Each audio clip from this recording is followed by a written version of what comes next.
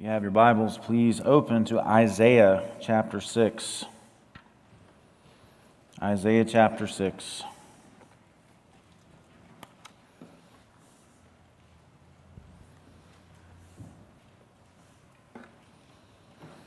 Let's go to the Lord one more time in prayer. Father, what a privilege we have to gather as a church to sing your praises, to sing the praises of our Savior who has done so much for us. God, you came and you pursued us in our sin. You called us out of darkness into your marvelous light. You set our feet upon a rock. You put new life in us, new desires in us. God, you in kindness led us to repentance, that we might forsake our sin and pursue a path of forsaking sin for the rest of our life as we in faith trust in Jesus alone for the forgiveness of our sins, for adoption as your children, for full reconciliation with you, and for the hope of eternal life, which we know you will bring to pass. We taste it now through faith. We have eternal life now in Christ, but God, we long for the day when we will see you and see our Savior face to face. God, language fails to fully capture how wonderful that experience will be.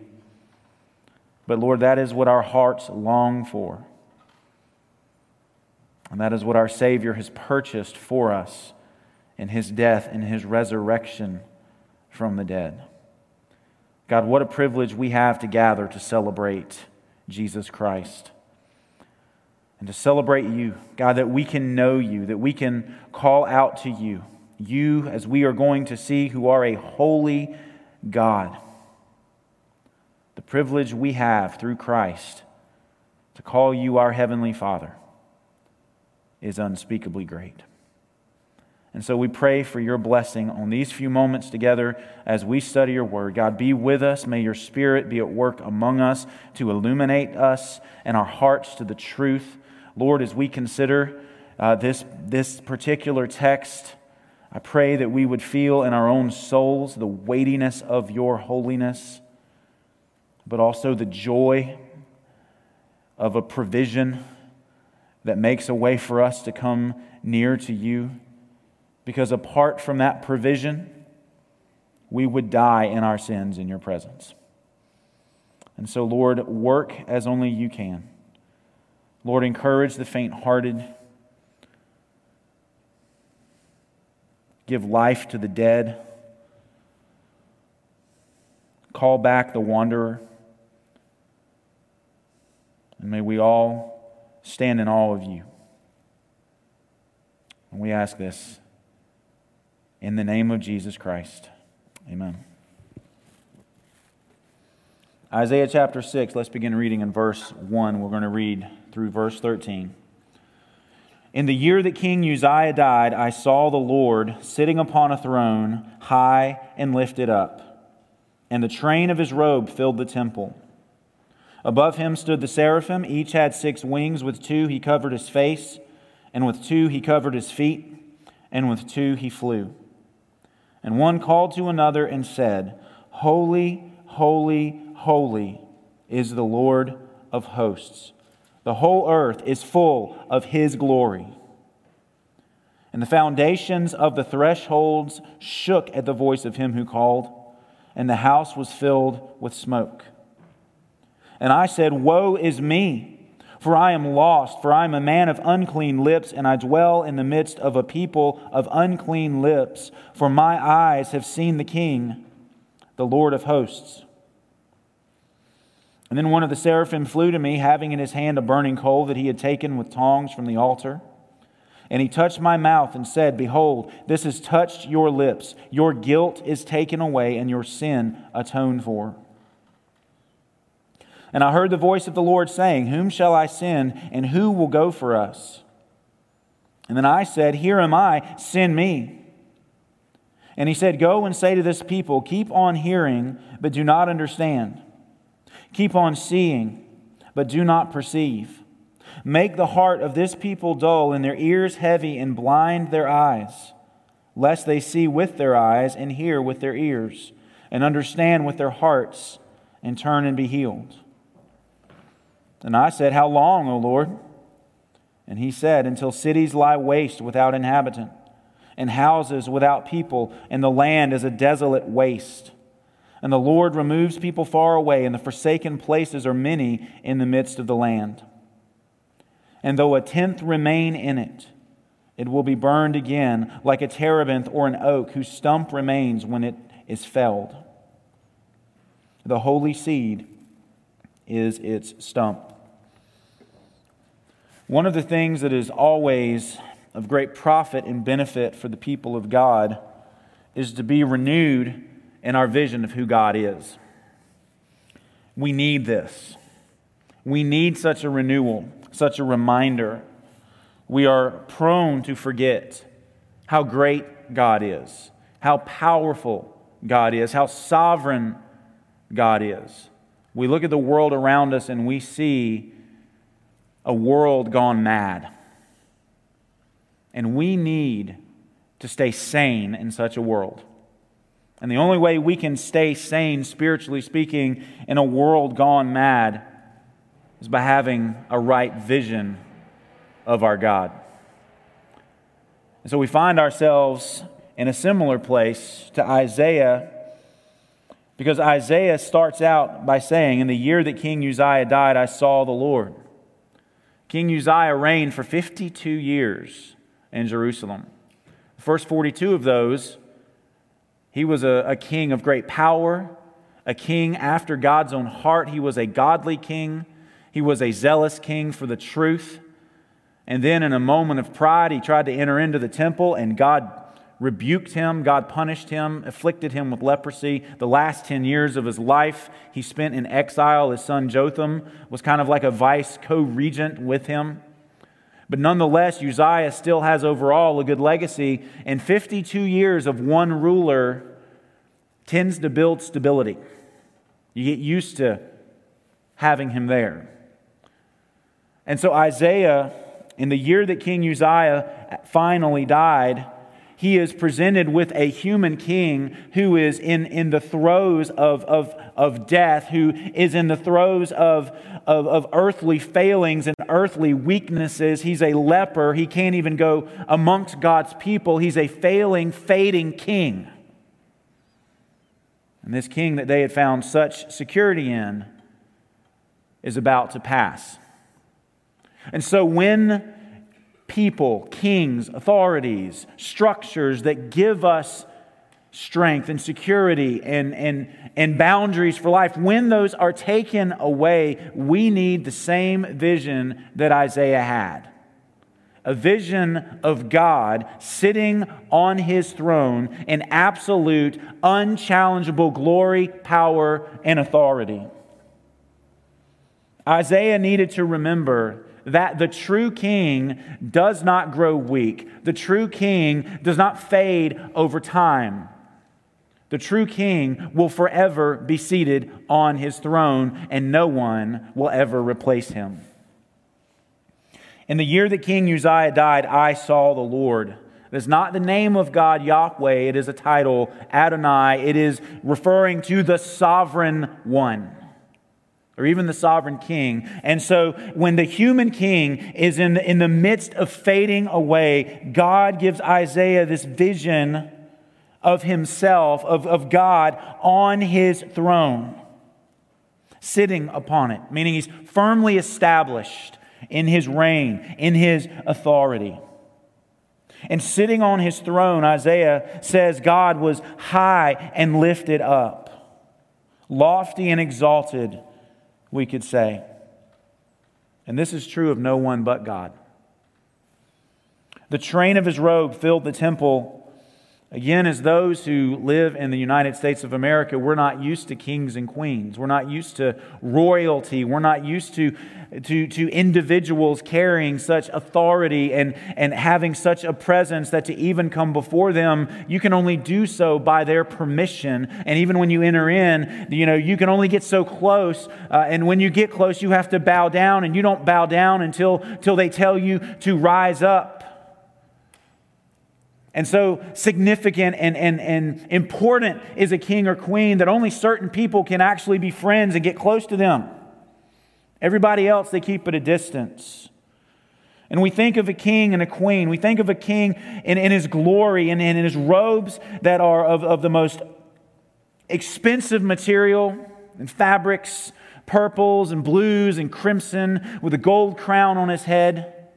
He's sitting on his throne, reigning, speaking, and what he says is what goes. You don't challenge it. And this is the king that Isaiah sees, the true king in heaven. And again, this is one of those things that may or may not mean anything to us here, but a king, and he had his robes, and those robes would flow behind him as he walked. The longer the robe, the train of his robe, the greater the glory of the king. And the train of God's robe fills the temple. And so what Isaiah saw, if you want your first point here, we call it Isaiah's vision of God. Make sure I give you that. Isaiah's vision of God. And what he saw when he saw God, he saw sovereignty. He saw royalty. He saw holiness. And he saw glory. That's what he saw. And then we consider what he actually heard. Look at verses 3 and 4. We'll talk about these seraphim in a minute. But they called to one another and they said, what? Holy, holy, holy is the Lord of hosts. The whole earth is full of His glory. Just consider that word holy. Holy, holy, holy. As Mark read, Revelation 4 is the only other place where God is ever referred to in this threefold repetition of the word holy. And it is significant in how God has given us the Bible that no other attribute of God is ever repeated in that way. Yes, it's true, God is love. We are grateful that God is love. It's the essence of who He is, divine Father, Son, and Holy Spirit. Perfect love within the Trinity that they share with us when we become believers. God is love. God is gracious. God is merciful. God is righteous. God is just. God is wrath. God is all these things, but only the holiness of God is ever given this threefold repetition. In the Hebrew, it's a device for emphasis, to draw our attention to the importance of something. If it's given this threefold repetition, it is signifying nothing is higher or more significant or weighty or important than this thing. And so of all the attributes of God that the Bible could present to us, that the only one that we hear with this threefold repetition being that attribute of holiness, we need to pause and say, okay, why does this matter so much? Holiness is a concept that has fallen on hard times because we think of people who try to be holy. We think legalism sometimes. We think, they think they're better than everybody. But holiness is actually a good thing in the Bible. It's a really good thing. It's a really good term. It's a really good attribute for us to try to take on. And it's even more amazing when we consider it in light of who God is. So what is holiness? At root, it refers to two basic things: the transcendent majesty of God and the perfect moral purity of God. We talk about transcendent majesty. We go back to that concept of royalty. But transcendent means it goes across, it's above, it's beyond, it's superior to. God in His majesty as God, in His royal majesty as God, is like no other. He is over all. He is beyond all. He is not like us. We think of perfect moral purity. We think in terms of the fact that God has no sin. God has no stains, no imperfections, no blemishes, no blots, nothing to make Him unclean or imperfect. He's perfect in every way. And both of those, purity and majesty, comprise the holiness of our God. And that's why the seraphim call out, "Holy, holy, holy is the Lord of hosts." There is no one like Him. There's no one like our God. He is in a class by Himself. But not only do they say that He is holy, holy, holy, they then finish their speech by saying the whole earth is full of His glory. Now there is a connection, I think, between the holiness of God and the glory of God. The holiness of God is who God is in Himself, the fullness of who He is, and when that goes public, that's glory. So the glory of God is the holiness of God gone public. That's why, look at what these angels say. They're saying who God is, but when they talk about how who God is displayed, the word glory is used. Holy, holy, holy is the Lord of hosts. The whole earth is full of His glory. And so when we think the glory of God, think the holiness of God gone public. So that's what Isaiah heard. Let's consider these beings who said these things, these seraphim.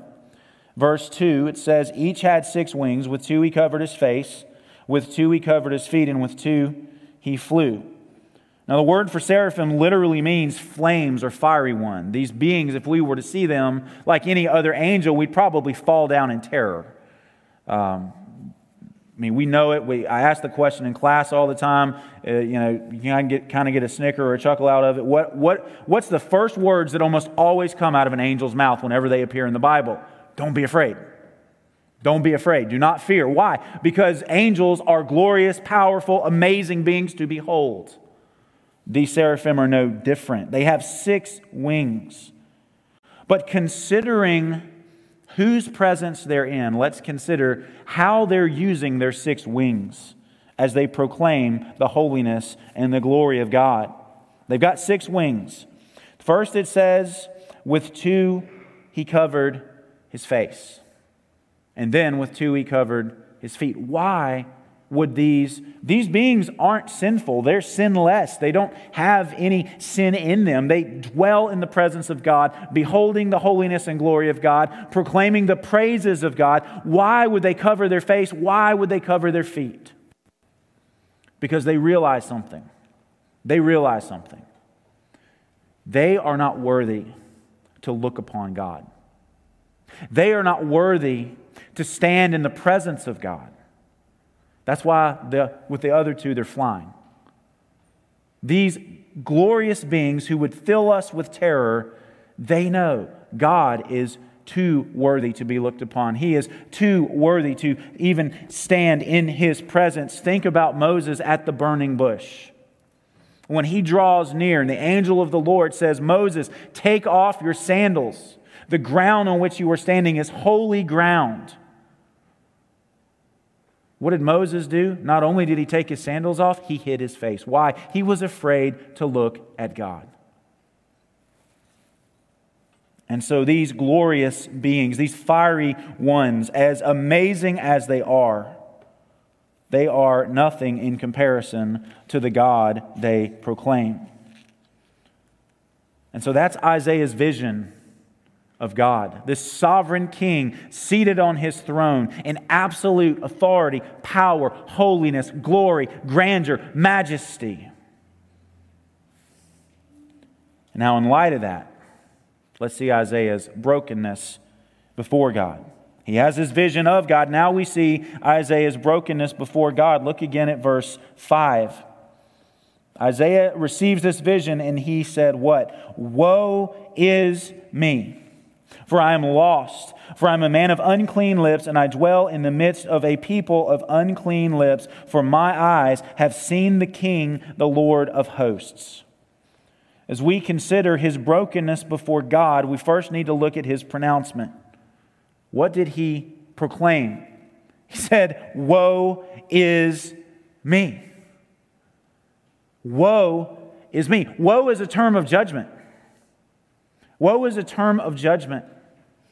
And Isaiah, as a prophet of God, is divinely called by God to pronounce woe on other peoples, on his own people, and on nations and kings. Just look back one chapter to chapter 5. Look at verse 8. There's a series, I think it's at least 6 woes. Look at this, verse 8. Woe to those who join house to house, who add field to field. Look at verse 11. Woe to those who rise early in the morning, that they may run after strong drink, who tarry late into the evening, as wine inflames them. Look at verse 18. Woe to those who draw iniquity with cords of falsehood. Verse 20. Woe to those who call evil good and good evil, and who put darkness for light and light for darkness, who put bitter for sweet and sweet for bitter. I'm not going to linger there, but that's a word for our culture if ever there was one. They're inverting everything and saying we should celebrate the things that God hates and hate the things that God loves. And Isaiah says, woe, judgment upon you if that is what you do. Verse 21, woe to those who are wise in their own eyes. Verse 22, woe to those who are heroes at drinking wine. And the reason why this matters is because Isaiah, as God's prophet, is pronouncing God's judgment on these people for their sin. But as Isaiah relates his own calling to the prophetic ministry, he's reminding us of something here in his own experience. That in the presence of a holy God, we don't look at the sin of other people and say, woe to them. We can't. We can only see our own sin. And we realize of all people anywhere, we are the ones who deserve judgment. Isaiah says, judgment on me. Why does he say this? What's his reason for this pronouncement? He says quite simply, I am a man of unclean lips. I am a man of unclean lips. Unclean people are intentionally exiled from the presence of God, and they cannot draw near. You don't have to turn there, but if you want to reference this, Leviticus 13. Just one example, 45 and 46, about the leprous person, listen to this, who is unclean. It says, the leprous person who has the disease shall wear torn clothes, and let the hair of his head hang loose, and he shall cover his upper lip and cry out, unclean, unclean.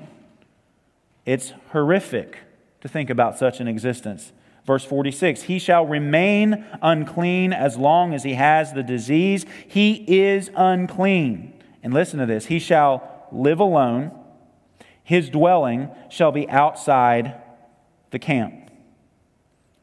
Leviticus 18, verses 24 through 30, kind of summing up all the uncleanness that Israel is to avoid. He says to his people through Moses, do not make yourselves unclean by any of these things, for by all these the nations I am driving out before you have become unclean, and the land became unclean. Listen to this language, so that I punished its iniquity, and the land vomited out its inhabitants. But you shall keep my statutes and my rules, and do none of these abominations, either the native or the stranger who sojourns among you. For the people of the land who were before you did all of these abominations, so that the land became unclean, lest the land vomit you out when you make it unclean, as it vomited out the nation that was before you. For everyone who does any of these abominations, the persons who do them shall be cut off from among their people. So keep my charge never to practice any of these abominable customs that were practiced before you, and never to make yourselves unclean by them. I am the Lord your God. And interestingly enough, you go to chapter 19, what does he talk about? No, but his own holiness. And the Lord spoke to Moses, saying, speak to all the congregation of the people of Israel, and say to them, you shall be holy, for I, the Lord your God, am holy. Uncleanness cannot dwell in the presence of God. God desires our holiness so that we can dwell with Him. So we've heard His pronouncement, woe is me. We've seen His reason. He's a man of unclean lips. Now let's consider Isaiah's experience let's consider his experience of the holiness of God. This is, I am convinced, one of the most important experiences that we can have in the Christian life, is when we get on board with God and his holiness. What does Isaiah say? Verse 5, he says, "Woe is me, for I am lost." I am lost. Other translations might say ruined or undone. It's even legitimate to say cut off. Why? He's unclean. But he doesn't just have a mental, intellectual grasp of his uncleanness. He feels it. He feels it in the depths of his soul.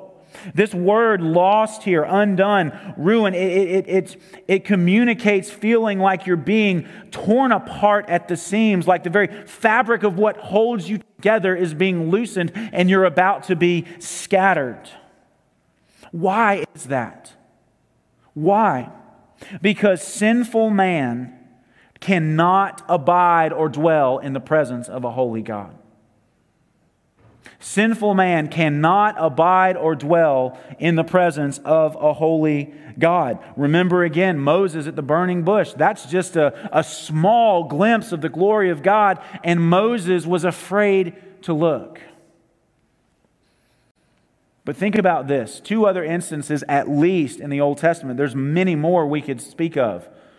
Think of when the tabernacle in the wilderness was completed and the glory of God filled that tabernacle. What happened? The priests had to get out. They had to leave. They couldn't dwell where God's presence was. Why? Even though they were sanctified, set apart to do the priestly ministry, in their humanity, they could not abide the presence of a holy God. Even more so when Solomon completed the temple. The glory of God comes and fills that temple, and it says priests could not stay in there to minister. When sinful humanity comes into the presence of holy God, we fall on our face. We realize we can't abide there. And I think it needs to be said that we must regularly behold God in His holiness if we are to be truly humble toward God and humble towards others. Because we know Isaiah's got a ministry God's going to give him. We know that.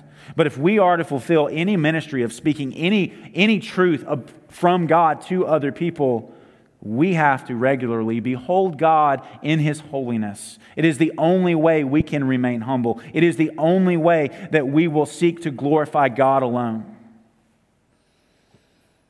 Isaiah says, "For my eyes have seen the King, the Lord of hosts." And I just want to ask the question, when was the last time you encountered God in this way? Have you ever encountered God like this? God, by the Spirit, through the Word, not in a visual way, not a physical sense way, but in a spiritual way that is just as real, can as the Scripture says, open the eyes of our hearts so that the reality of who He is pressed upon us, and we feel it, we know it, we experience it, and it undoes us. Have you ever encountered God like this? If you have, you know what Isaiah speaks of. If not, I pray that you might, because that is the path to salvation. It is the path to new life. And so we see Isaiah's brokenness before God, but now let's switch and see God's grace to Isaiah. See, this is where it's all good, but this is where we start to celebrate, because at this point we might say, what's the point? What's my hope? How can I even ever come near to God? If this is who He is and this is who I am, what's my hope? Well, we see that hope in God's grace to Isaiah. Look at verses 6 and 7. "Then one of the seraphim flew to me, having in his hands a burning coal that he had taken with tongs from the altar. And he touched my mouth and said, Behold, this has touched your lips. Your guilt is taken away and your sin atoned for. Notice that it is God who pursues Isaiah in his sin. God pursues Isaiah in his sin. Why? Sinful man, a sinful human being, is not going to stand up in the presence of God and say, all right, God, I'm coming for you. Why? Because if we get our sin, we're face down. If we understand our sin, we're broken, we're undone, we're ruined. But God comes. God pursues us in our sin. And then, not only did he pursue Isaiah in his sin, he cleanses Isaiah from his sin. He cleanses him from his sin. He says, Behold, this angel, the seraphim, takes with tongs a burning coal from the altar, and he touches Isaiah's mouth with it. Because remember, Isaiah said, I'm a man of unclean lips. And so he goes directly to the source of Isaiah's uncleanness, and he cleanses it. What does he say has happened? He says, your guilt is taken away and your sin atoned for. This is not subjective guilt like what we have when we know we've done something wrong and we feel guilty about it. This is objective legal guilt. Isaiah is guilty in the presence of God. And with this act of the seraphim applying the burning coal to his mouth, he's saying your guilt, your legal guilt is now gone. And your sin atoned for. God makes the unclean prophet clean. And a central truth here that we need to grasp. Spiritual cleansing, which Isaiah needed and we all need. The removal of our guilt, the atonement for our sin, only comes by means of God's appointed sacrifice. That's something, as I studied this over the years, something that when this stood out to me, when I finally saw it, it brought a lot more to a sharper focus. It's not just that this coal was applied, okay, a burning coal, what is that? Where did the coal come from? It came from the altar. And what is the altar but the place of sacrifice? It's where God provides the substitute so that His sinful people have their sins transferred to the substitute so that the substitute bears their sins and not them. All Old Testament sacrifices point us to the true and ultimate sacrifice, Jesus on the cross. Jesus is the Lamb of God who takes away our sin. He is the propitiation who forever turns aside God's wrath. His blood and His death alone makes atonement for our sin. Jesus is the way, the truth, and the life, and not one person can come back to God, can dwell in the presence of God apart from Jesus. And so God provides for us. He has provided the ultimate sacrifice for the ultimate cleansing. Have you ever turned from your sin to Jesus? Not in an external sense, because that's what you're supposed to do if you're in church, but in a real sense where you feel your sin. Maybe you didn't have quite the experience Isaiah did, but you know that you are a sinner in the sight of God and that you don't deserve to be in His presence, but that you hear the hope and the offer of hope in the gospel that in Jesus there is cleansing, in Jesus there is atonement, in Jesus there is removal of guilt. Have you embraced Him truly from the heart? Are you trusting in Him alone? And Christian, remember, this is a sacrifice that is ever sufficient for you. You don't just go to Jesus when you get saved, when you first become a Christian and then push the cross away and push the gospel away because we move on to better things. There is nothing better than the gospel. There is nothing better than Jesus on the cross for us, dying in our place, bearing our sin, rising from the dead, ascending to the Father to pray for us. There's nothing better than that. We never move on from that. We live in it. We live by it. We live out of it.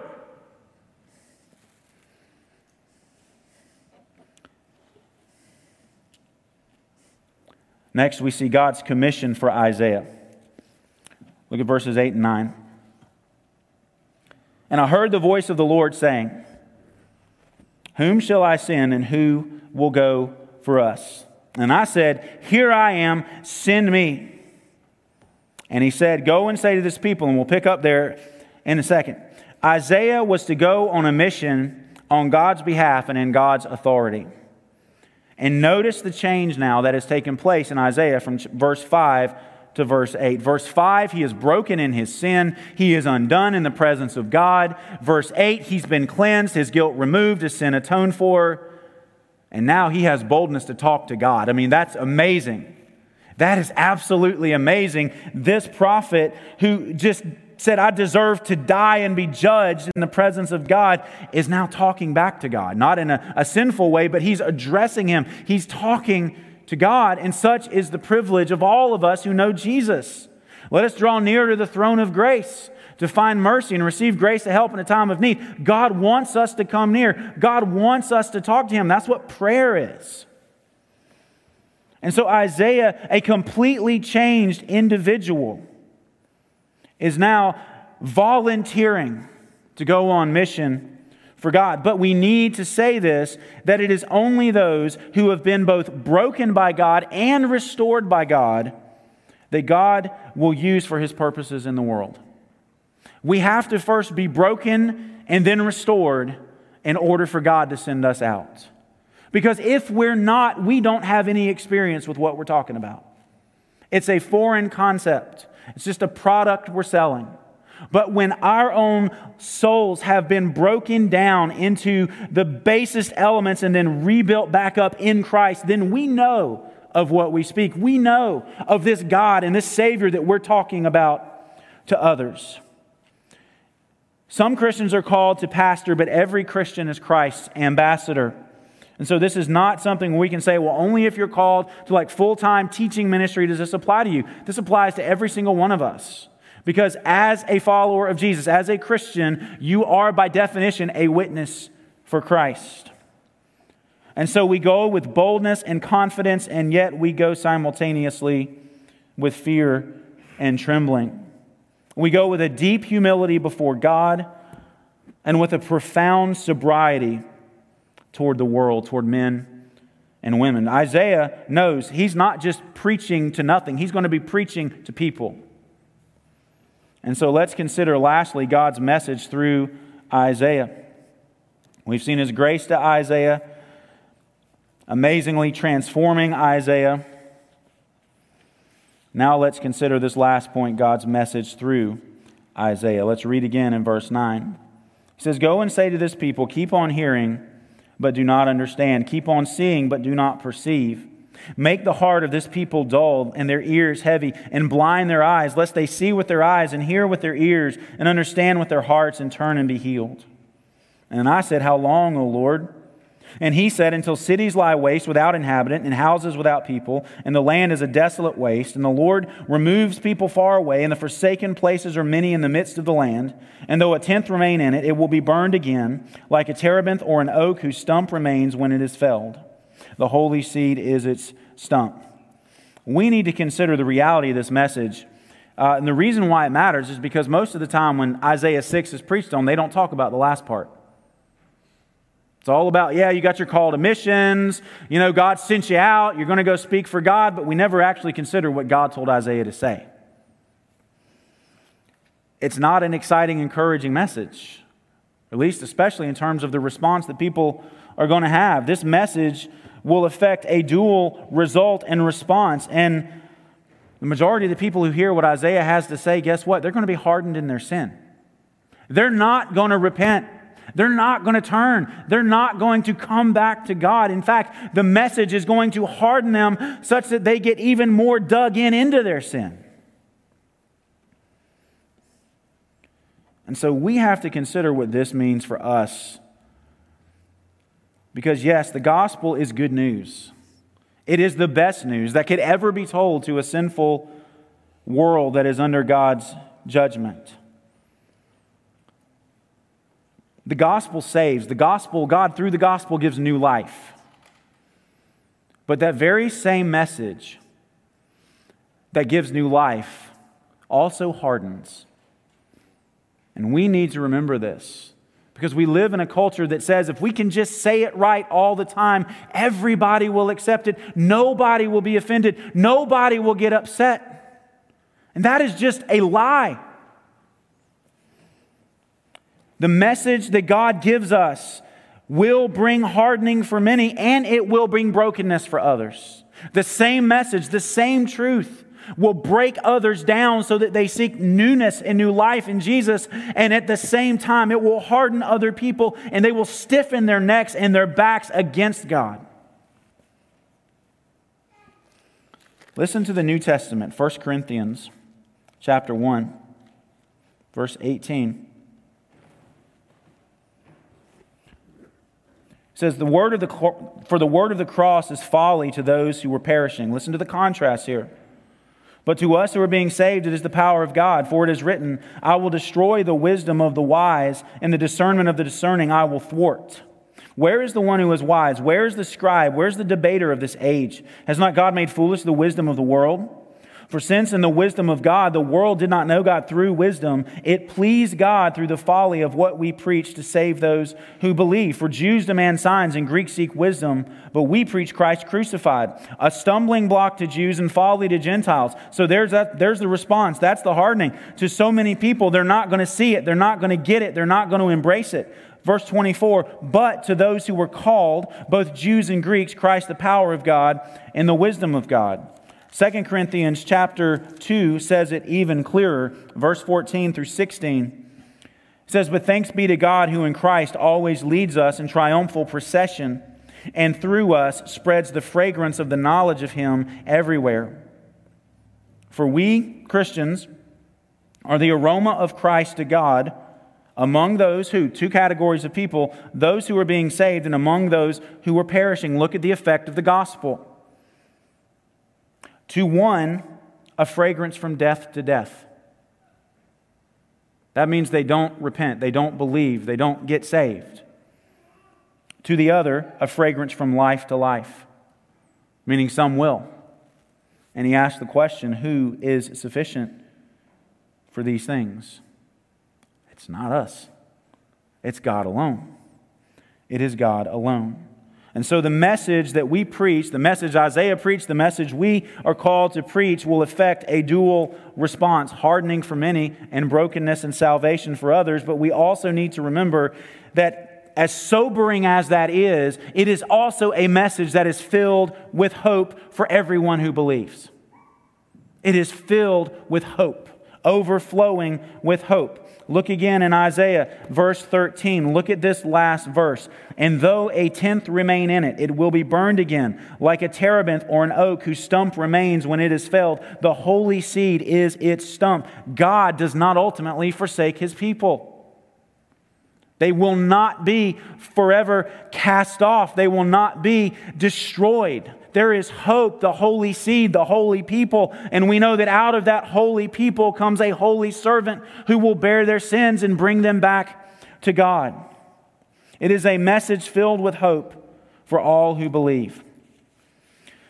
Turn in your Bibles to the end of Isaiah chapter 66.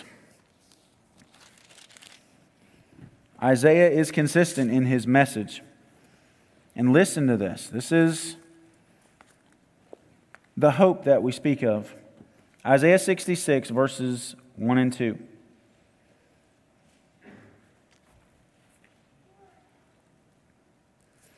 Thus says the Lord, heaven is my throne, and the earth is my footstool. What is the house that you would build for me? And what is the place of my rest? All these things my hand has made, and so all these things came to be, declares the Lord. Notice what he says. But this is the one to whom I will look. He who is humble and contrite in spirit and trembles at my word.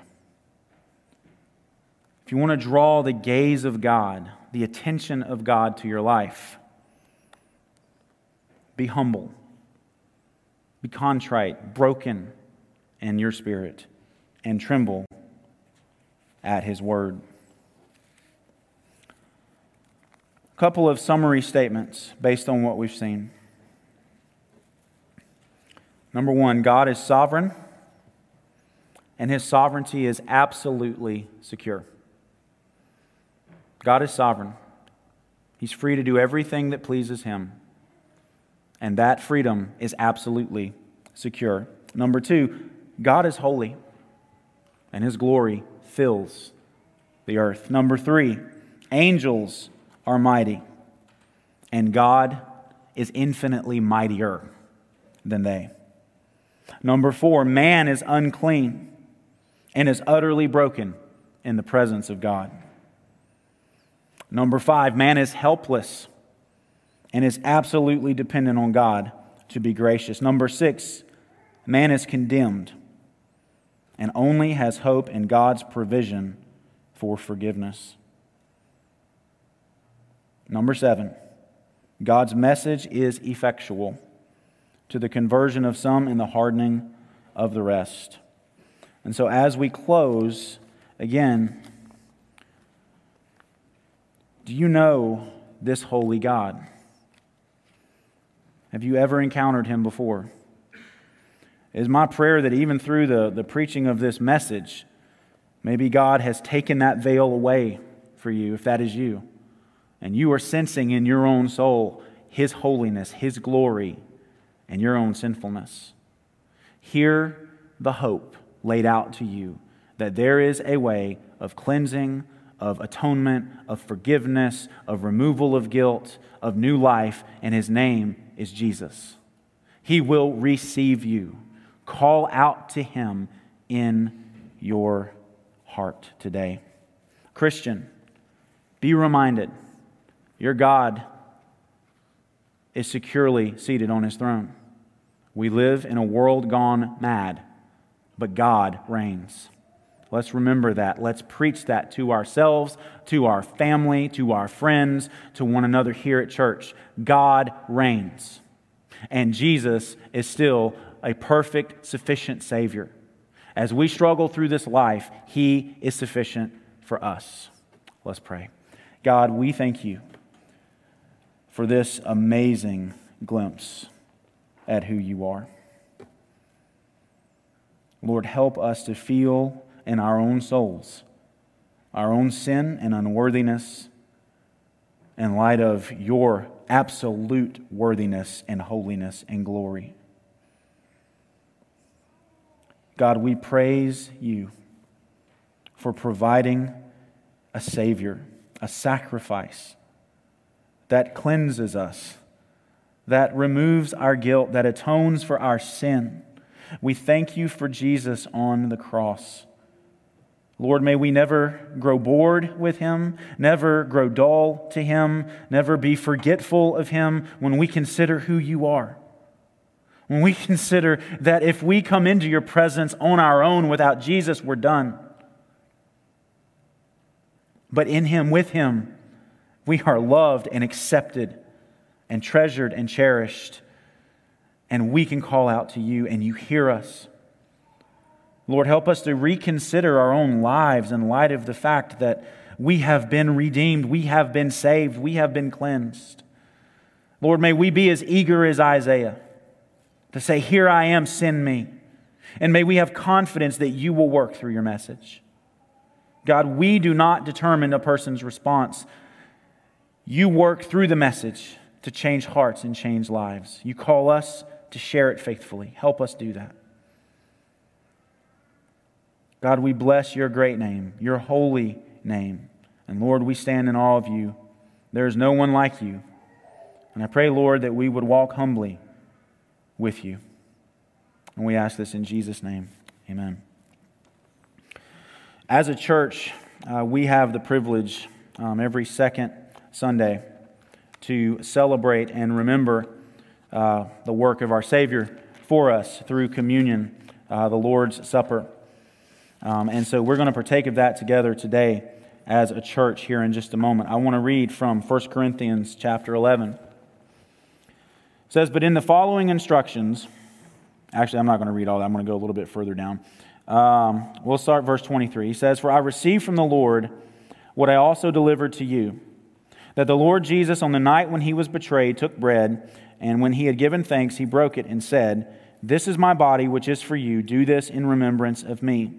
In the same way also he took the cup after supper, saying, "This cup is the new covenant in my blood. Do this as often as you drink it in remembrance of me. For as often as you eat this bread and drink this cup, you proclaim the Lord's death until he comes." And it seems just very fitting, in light of who God is and his holiness and our sinfulness, that we take time to celebrate and remember the very means by which we can draw near to God, which is the body and blood of Jesus. As we partake of this, we need to know that there's nothing magic about these. You don't become a Christian because you partake this. These elements are symbolic. These elements point us to Jesus, the bread and the cup, to his body and his blood broken and his blood spilt for us. There is a beauty in what we are about to do as a church family together. This is something we do together, something we celebrate together as a community. And it needs to be said, this is only for believers. Only for believers. If you're not a believer, then I do ask you, don't partake of this today. What you need most is not to partake of the symbol. You need to come by faith and partake of the reality, who is Jesus. You need to trust in him. And if that is you, then it is okay to not take this. It is okay. Like, that's the best thing for you, actually. Turn to Jesus if you are not a Christian at this point, and then come talk to us, and we'll talk with you and pray with you and have you baptized, and then you partake. But believers, if you are in any way in unrepentant sin and you are just not forsaking it, then I would also exhort you, don't partake. Deal with your sin. Deal with your sin. Confess it to God. Find the forgiveness that's in Jesus. And then come and partake. But if you are unwilling, then I would encourage you, don't partake today. You need to work on this issue. But for the rest of us, if you know as best you can that you are walking as you're supposed to, and you know you're forgiven, and you know that you are turning away from sin, then come and partake and enjoy and celebrate what our Savior has done. Ian's going to come and play while we partake. As when he does, please just come up.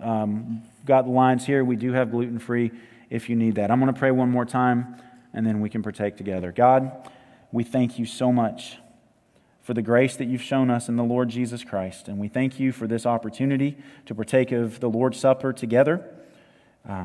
Lord, what a symbol for the work that has been done for us. And as we partake, help us to truly celebrate and remember and proclaim our Lord's death until the day he comes back for us. And we pray all this in Jesus' name. Amen.